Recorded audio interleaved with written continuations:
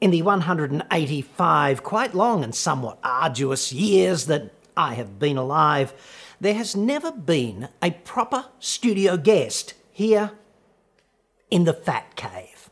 And I'm very pleased to say we'll be popping that cherry next.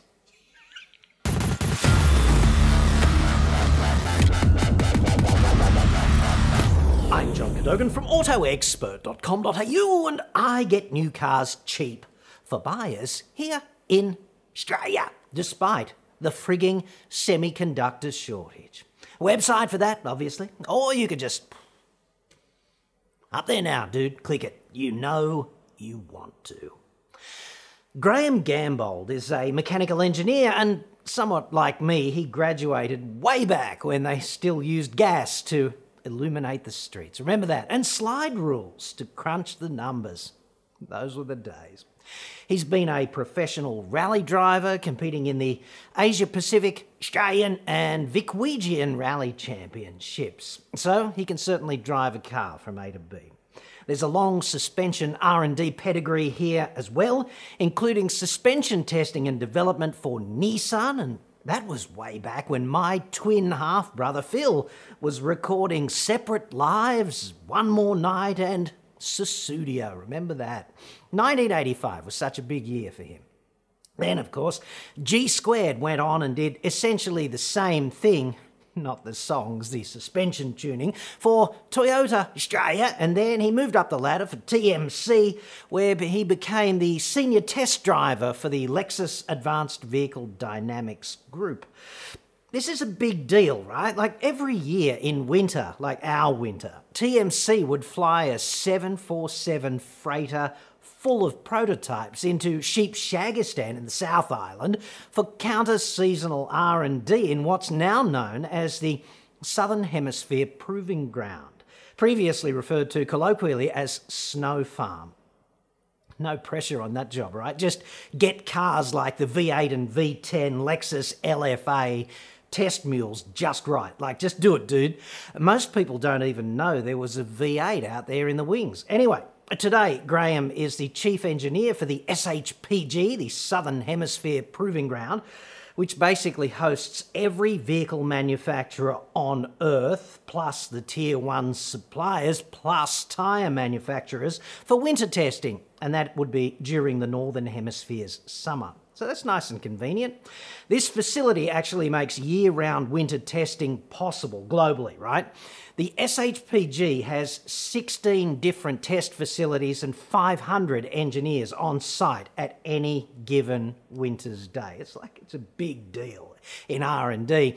I've been there once with Pirelli, and I can tell you firsthand that it is an incredible place. Like, dude, if only there were a country sort of nearby, but really flat and really dry and really hot, where a smart entrepreneurial dude could set up a hot weather test facility for usage in this way during the Northern Hemisphere's winter. Wouldn't that be nice? The DPPG, Dingo Piss Proving Ground. That would make Australia less shit. A man can dream. Anyway. When he's not chief engineering the SHPG, Graham Gambold takes Virgin Kia vehicles from South Korea and he tunes the crap out of the suspensions for our uniquely shit Australian roads. And he's been doing that for more than a decade. If you remember what Peter Schreier did for Kia several years ago, like he's the bold Bavarian dude, the former Audi designer responsible for the TT, whom Kia poached in 2006 to right that ship stylistically for them. Most people in the game would know of Peter Schreier, okay? He's a bit of a design legend. And I look at it like this. Graham Gambold is the dude who makes those Kia vehicles drive in line with the way they look now, in Australia at least. And that's no small achievement in my book. If you own a Kia Stinger or a Cerato GT or a car of that ilk and you've tipped it in hard once or twice and enjoyed doing so, you've got G Squared directly to thank for that. He has forgotten more than you and I will ever know about vehicle dynamics, and it is a dead set pleasure to have him here in the Fat Cave today. I can't think of a better first in-cave studio guest.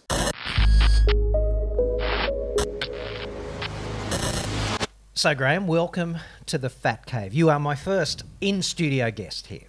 It's a pretty awesome experience coming in here. Well, that's what you say now. And the automatic tree removal coming into the cave, I really like that. Yeah. The dirt track leading in. Exactly. Fantastic. Deep beneath stately Chateau Shitsville, as I say. Okay, so you are the suspension guru, in my mind at least, and you've done a lot of this stuff, and basically you've spent decades figuring out bump and rebound and all of that sort of stuff, a lot of it specifically for Australian conditions, right?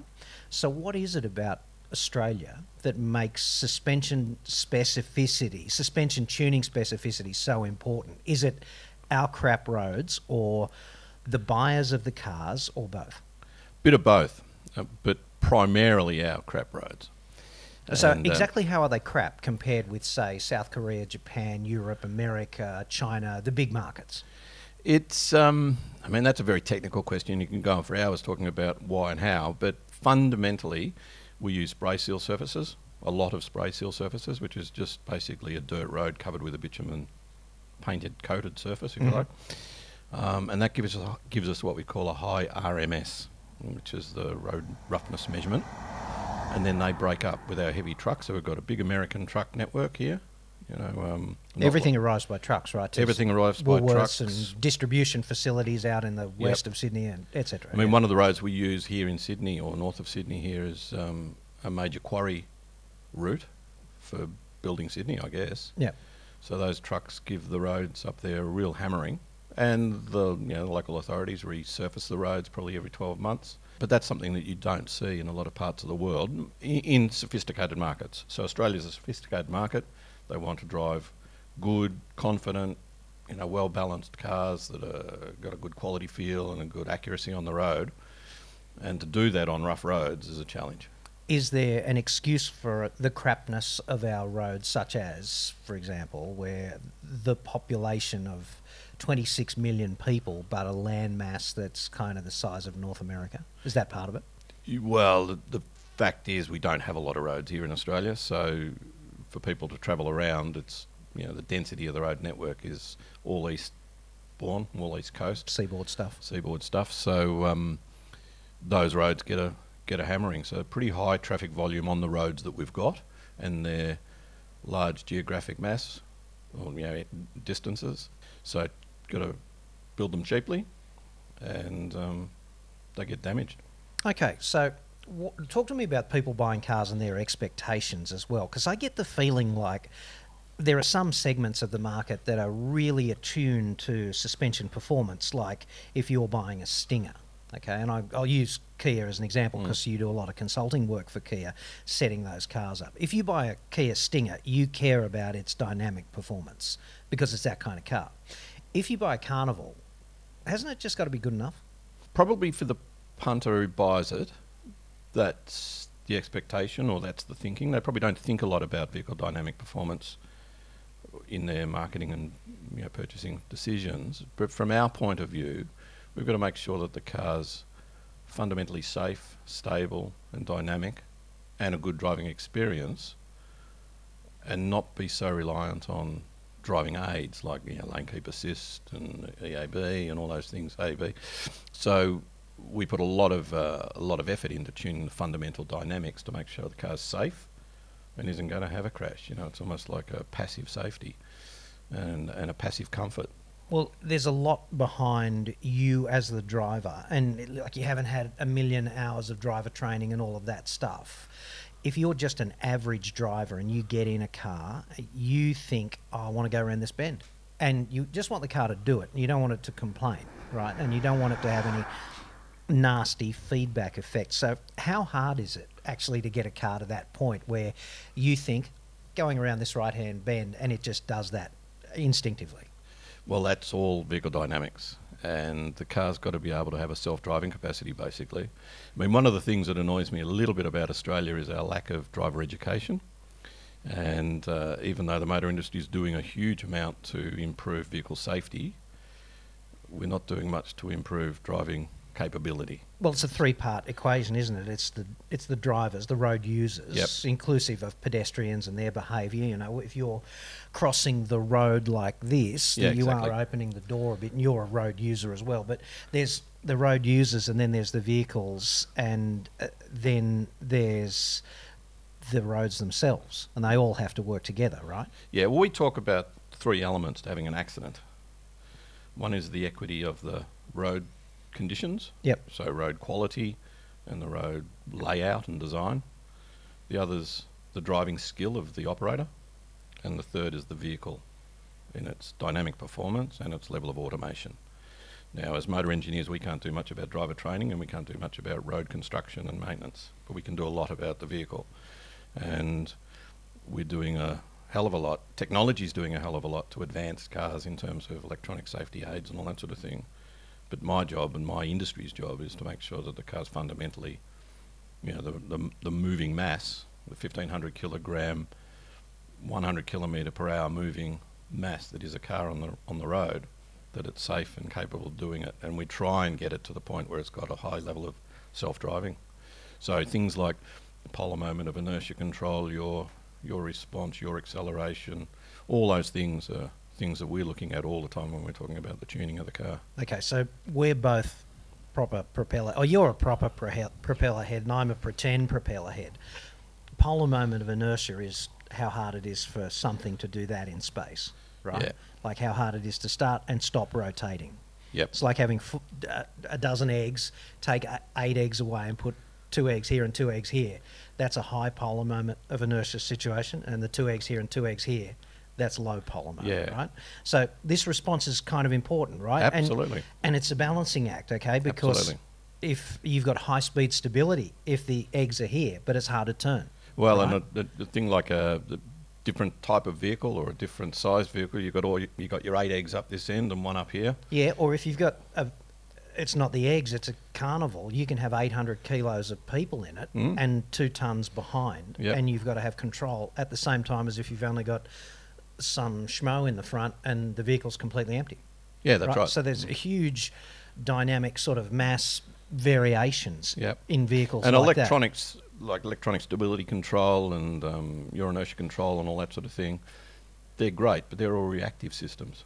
So Something's there's gotta go wrong be first, an right? acceleration Yeah. around the polar moment before those actions will be, you know, will intervene. that. Okay, so when So you we're get trying to set up the passive dynamics, which is control the acceleration and not let it get to a trigger point. yeah, and when you say acceleration, you don't mean acceleration No, like not most straight line, people think yeah. on a drag strip. You mean rotation Yeah, and your all of that acceleration stuff. mainly, Yeah, yeah. rotational Yeah. stuff. Okay, so car comes out of the factory, or prototype comes out of a factory, and it comes here, and a lot of those things are already locked in, like all the suspension geometry, the points where the arms bolt into the body, Yep. and all of that stuff locked in. So you can't tweak that. You've got things like dampers and springs and bushes that you can tweak, maybe tyres as well in some cases, I don't know. But what do you do? So we start by getting the design information, all that stuff you talk about, or like what we call the hardpoint engineering, Yep. or kinematics, Yep. which is the skeleton of the car, if you like. We get all that design information down from, in Kia's case, from Korea, and then we put that into a simulator or a calculator, and we look at things like yaw rates, mass frequencies. You know, Okay, so your is this Yaw is rotation left to right? yeah. And that's influenced by mass front and rear. So we look at roll centre heights, roll moments, centre of gravity, and then we can do a calculation on all the. Okay, so the centre of mass, because not everyone's a propeller head. Yep. Centre of gravity, centre of mass. That's where you can assume all the mass is concentrated Yep. in a thing. Yep. And the roll centre is The where roll it- centres where it are rotates a bit. the levers, if you like, down Yeah. in the suspension, both Yep. front and rear. So the front axle assembly's got a roll centre, Yep. a roll centre height, and it's got a centre of gravity height, even Yep. though it's the centre of gravity, the whole mass is in the centre of the car. At the front and rear axle, a proportion of that weight is above the Yeah. roll axis. Okay, so But you've we call got that the roll okay, axis. So you've got this, right? Yep. You've got the roll centre here. Yeah, which and is the- where all your suspension points come in and pivot. Yeah, and the pivot car's this way, Yep, right? yep. So let's assume this is the front. Yep. Okay, the roll centre's down here, Yep. all right? And then the your mass mass is centre's up up here. here. So That's when you right. go around a corner, That's right. that happens. Yep. That's what you're talking about. Yep. So we look to control that rate of change with damping. Yep. And we give, and on the outside of the corner, we'll give compression damping, and on the inside we'll give rebound damping, and the stabiliser spring to connect the two axles, two sides of the car together. Yep. And we'll control that rate of movement. You mean anti-roll bar? Anti-roll bar, spring. yep, Yeah. yep. So we control that rate of movement with dampers. Uh-huh. But the dampers don't control the actual total amount of movement. So then we do frequency calculations, and we do vertical ride comfort, or what we call vertical frequency, which is the mass over the width of the car, the Yep. track width of the car. When it does this. Yeah, when Just it's for doing vertical that. movement. Yeah. Yep, and then we do what we call single wheel or roll frequency calculation. And we look to maximise that roll frequency in the car across, so make the car stiff laterally, Mm-hmm. and then keep the vertical frequency quite low. Because this is one of the things that always amazes me about cars, all right? Because you've got roll performance that you just talked about, and you've got vertical performance like bump and droop performance. Yep. And you've got, essentially, with the exception of anti-roll bars, you've got the same components controlling both of those aspects of kinematic movement, which is pretty complex because you could get one right at the expense of the other. Well, they always are working together. So yeah, if you rob Peter, you've got to pay Paul. You know, it's you know, if you make the thing vertically stiff, it's difficult. You're going to lose lateral stiffness too. So there's certain things you can do to address that balance. Yep. And head in a certain direction, but you can't have total modal separation, which they do in Formula One and the like. Formula One's got, you know, it has total separation of all its motion frequencies. Yeah, sure. We can't do that in road cars. They don't have. Because you've only got that limited capacity of those We've got 4 dampers, not 6. And Yeah, all you've that. got crossover components doing that's two right. jobs, Yep. right? Yep. And they're probably better at one job than the other. Yeah. They and- certainly are in EVs, right? Because if you drive an EV, like I spent nearly a year driving a Kona electric, okay, and it's really stiff in roll Yep. and okay in bump Yeah. because of all that mass down Yeah, here. you got a It's lot of changed mass. the performance. Yeah. And EVs are a completely different kettle of fish. We'll get to that in a minute. Yep. Now, what is the process, though? And you do these calculations. Let's go back to when you stop doing calculations and you actually start going out and playing with the hardware. What do you do? Because you probably don't play with it. There's probably a process. Yeah, so typically we set up a model. Mhm. So we've done all our kinematic reviews. We've got all our components. We know what spring rates we want to start with. We know what stabiliser bar rates we want to start with. We even have very accurate now damper prediction Mhm. models. So during COVID, it's a bit of a different process. Normally we would bet. go to Korea or go overseas and work with the suspension engineers to do some fast tuning at one of the proving grounds and get to a starting point for a localization program. All right, so Under- this is like your baseline for Australia, Yeah. where you think we need to be. Yeah. Yeah. But of course, going to a foreign proving ground, there's no Australian roads there. Yeah, right. So we've got to make some calculated guesses, if you like. Mhm. But typically we would then come back and start a tuning process. But under COVID, we can't do that. So we're going straight from paper and prediction to getting hard parts made. Right. So we're getting special shock absorbers sent out, prototype shock absorbers sent out, and then we put them in the car and we physically go for a drive, and that's the subjective evaluation side of the business. Okay, so that sounds to me like a tremendously iterative process. Like where could you stop? You could put thousands of different combinations of valving for Yeah. shock absorbers with dozens of different combinations of spring rates, and where does it end? I mean, so how do you do this in a directed way so that you arrive with the fewest number of permutations at the Goldilocks setting? It all starts back with the kinematic paperwork. We've got to get those models as accurate as we can. Yep. And with an accurate model, you'll end up not having too many steps in the process of subjective evaluation. Typically, we'll tune and try probably 10 shock absorber combinations in our process. Yep. And pretty quickly you arrive at the ones that we want. Like I say, during COVID it's a bit difficult because we're actually getting stuff sent out from Korea, whereas normally we would have an engineer here working with us and making our own dampers. and tuning our own, what we call MDPS software maps for the steering. But at the moment we're doing all that by correspondence, so it slows the process down a bit. But the net result, and the end result, is about the same.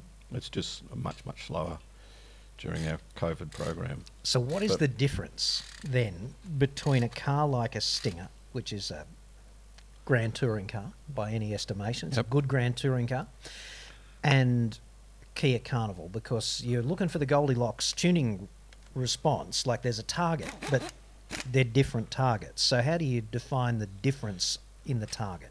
Comes back to damping ratios. So the primary data that we put into our kinematic model, one of the primary data inputs is the desired damping ratio, which is the fundamental stiffness of the shock absorbers and the motion frequencies of the car. So on something like Stinger, we'd run, a front vertical spring rate of 1.3 hertz, whereas on something like a Carnival, we'd be down at 1.2 hertz. So, which is about 8% different or something. Something like that, yeah. So fundamentally, mechanically, the car's softer in its kinematic motions. Because you think they're chalk and cheese, but you're only talking about numerically an 8% difference. Yeah, they're not that different. Here's a weird thing, right? I've always oddly enjoyed driving a Carnival, and I want to hate it because it's a people mover, and I always enjoy it, and it always feels kind of instinctive to drive it. It's oddly nice to drive a Carnival, and I don't want it to be that nice. So I blame you for this sort of paradox in my head. Well, thank you, but it's all the result of the figures. We put the figures in, and we want all the cars to be similar. I mean, we don't have a much looser tolerance for double lane change stability or something from a Stinger to a Carnival. That's all defined, but the actual performance difference is a little bit the tuning in terms of those frequency variations, sports versus luxury. Because this is one of the things I think ordinary people don't appreciate, is that, and particularly people who think, oh, I'm going to modify my car, I'm going to put these stiffer springs in, and it'll be better.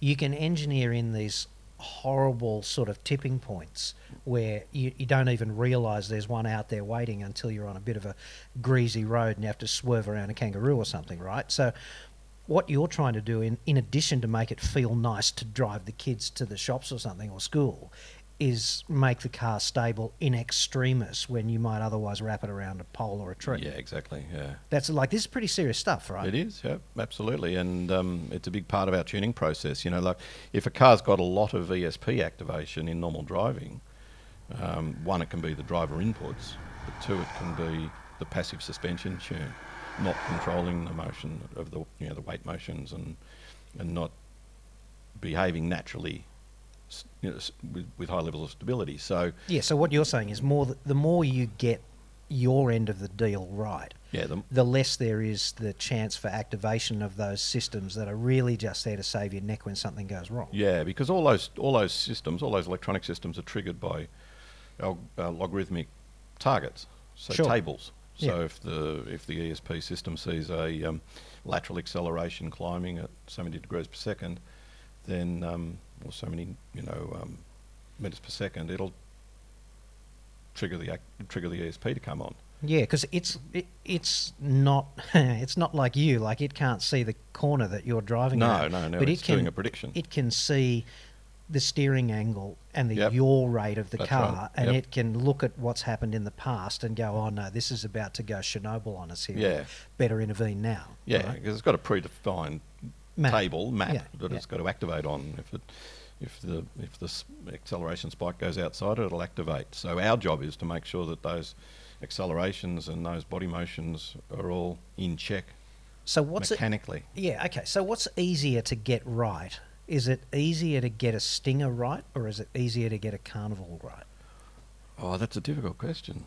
Because there's so much more variability with Carnival, right? There's the towing capacity, the 800 kilos of people, the 200 kilos of luggage in the back, or dead empty. That's going to be a fundamental difference. It is, but then something like a Stinger gets great scrutiny from you guys. So, we've got to make sure that Stingers, How do you feel about that scrutiny? I've got to ask you: how much of it do you think is unwarranted or even a poor conclusion based on the product? Without naming people specifically, just do you think a lot of the criticism is on the money, or do you think a lot of the criticism could be off the target?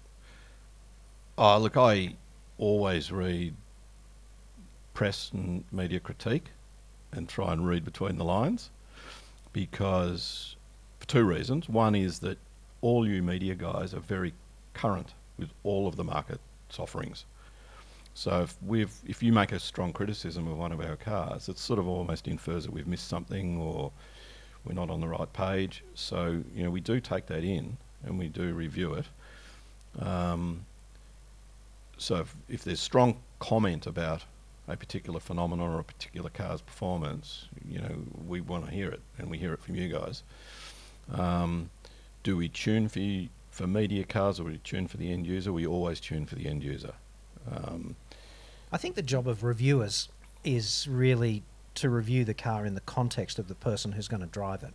Because if you really... Very much, yeah, that's very important. If you're scrutinising the throttle off oversteer characteristics of a Carnival, you're probably doing your job as a reviewer poorly, you know? Yeah, but by the same token, a Carnival should be stable in that condition, because... yeah, but you shouldn't be driving it like that. I no, mean, but that would be something that's gone wrong. But in a potential accident scenario, just before you're going under the Kenworth truck... Sure.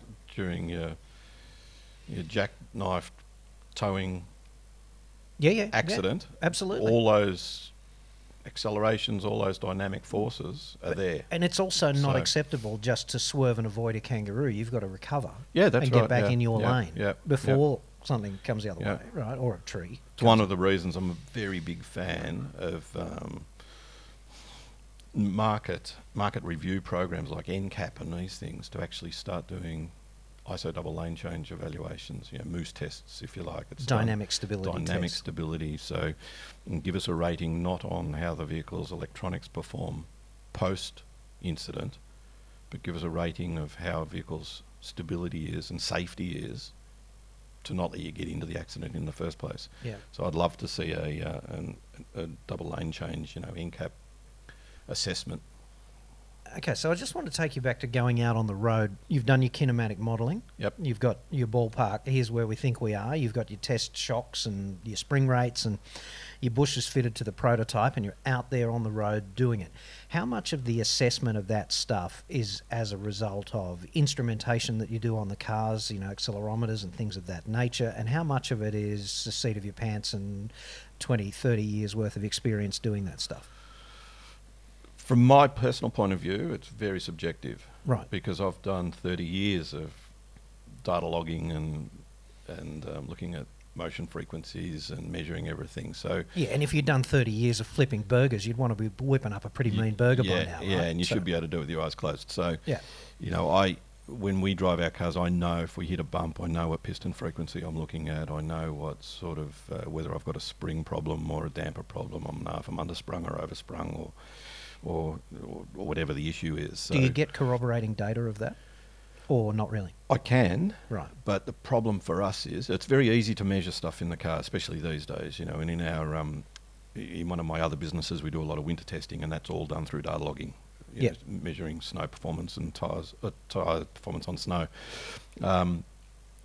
But we don't have the time for this sort of tuning, and we don't need to. So we can go out. I mean, by the time we get to tuning, we're almost driving the car like an end user. So we're saying, what's the end user experience? We know that we're... So you go find some crap roads, yeah, not we go hard. find some crap roads, not hard. You know? And we know we know mechanically from our paperwork that we're in the window. Right. So we know that we haven't got a fundamental imbalance front to rear in vertical or lateral motion frequency or something like that. We know that our damping rates are in our predicted window.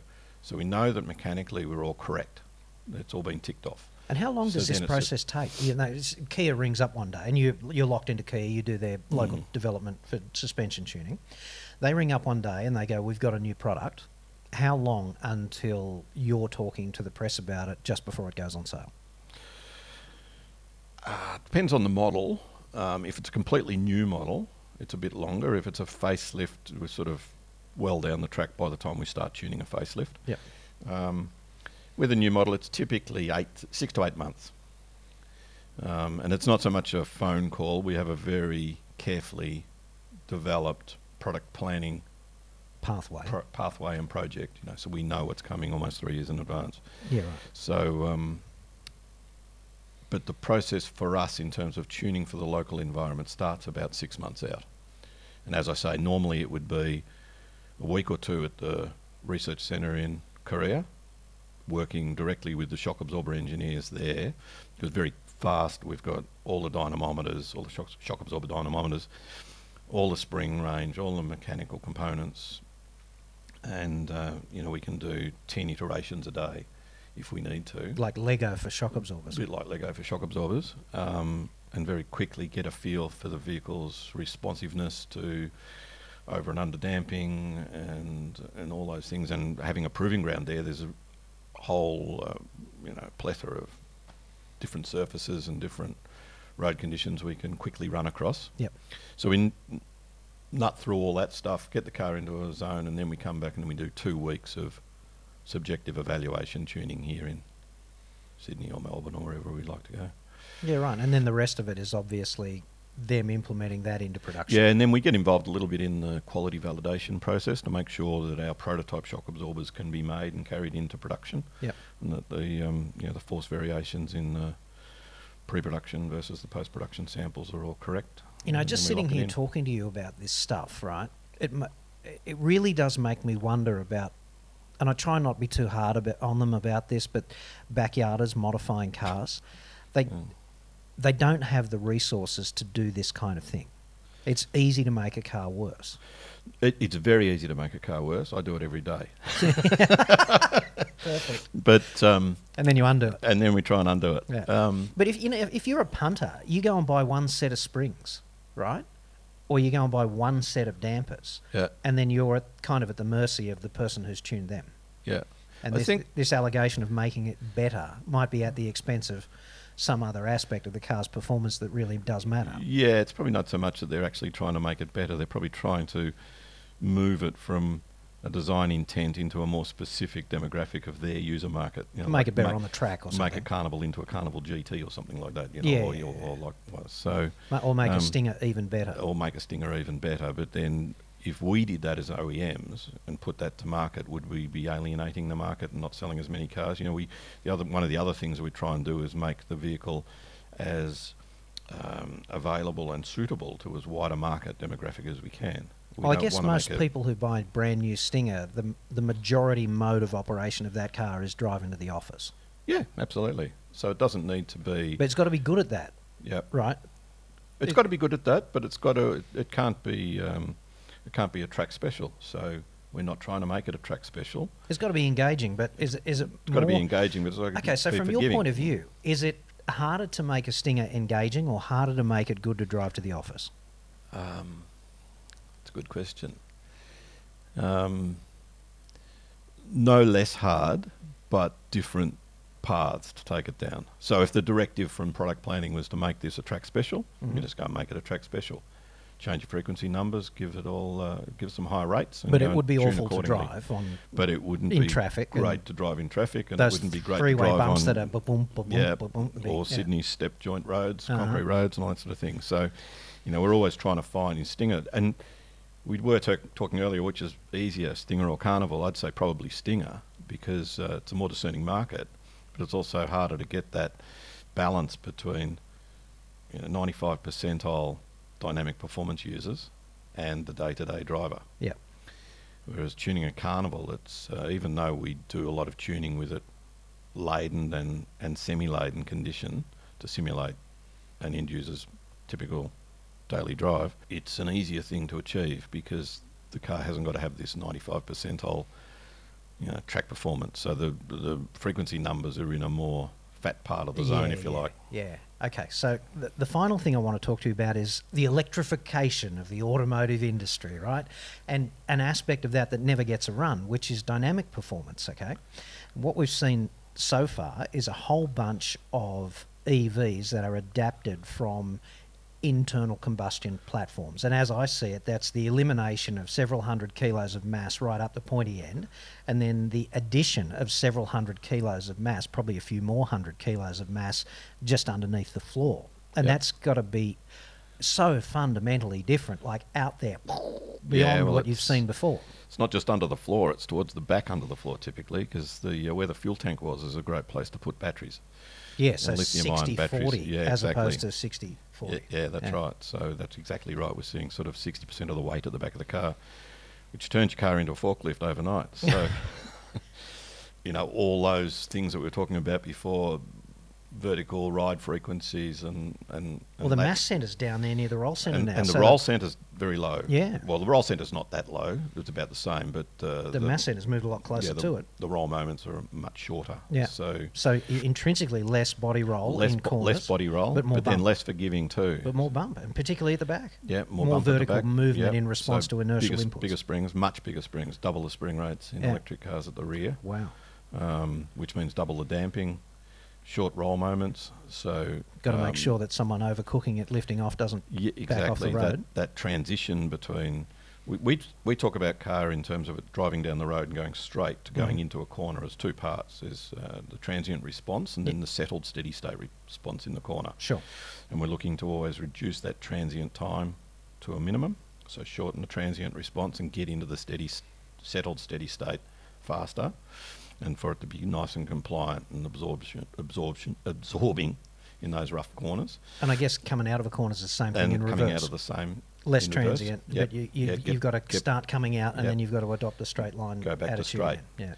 And with short roll moments, that becomes a bit more of a knife edge. Yeah, right. Those transitions are sharper, don't have the time for the shock absorber to bleed through and all those sort of things. So Is it going to be easier to tune once we see EV6 and other platform-specific EVs? So that's part of this. Everybody talks about having an electric car platform, special platform for electric cars.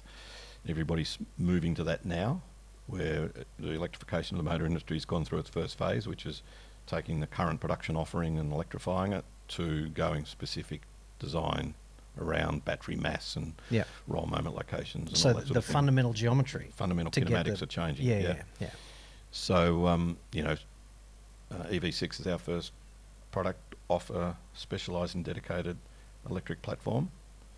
So a lot of those inherent design compromises in going from an ICE platform, if you like, and Yeah. electrifying it will be reduced.